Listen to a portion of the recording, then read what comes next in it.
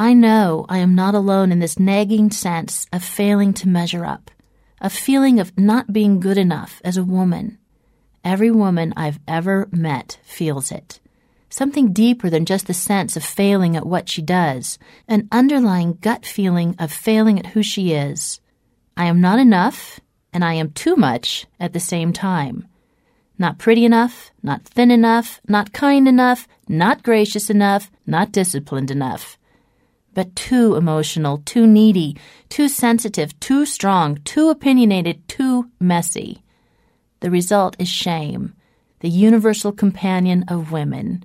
It haunts us, nipping at our heels, feeding on our deepest fear that we will end up abandoned and alone. After all, if we were better women, whatever that means, life wouldn't be so hard, right? We wouldn't have so many struggles. There would be less sorrow in our hearts.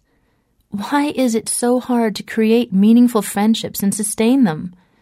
Why do our days seem so unimportant, filled not with romance and adventure, but with duties and demands?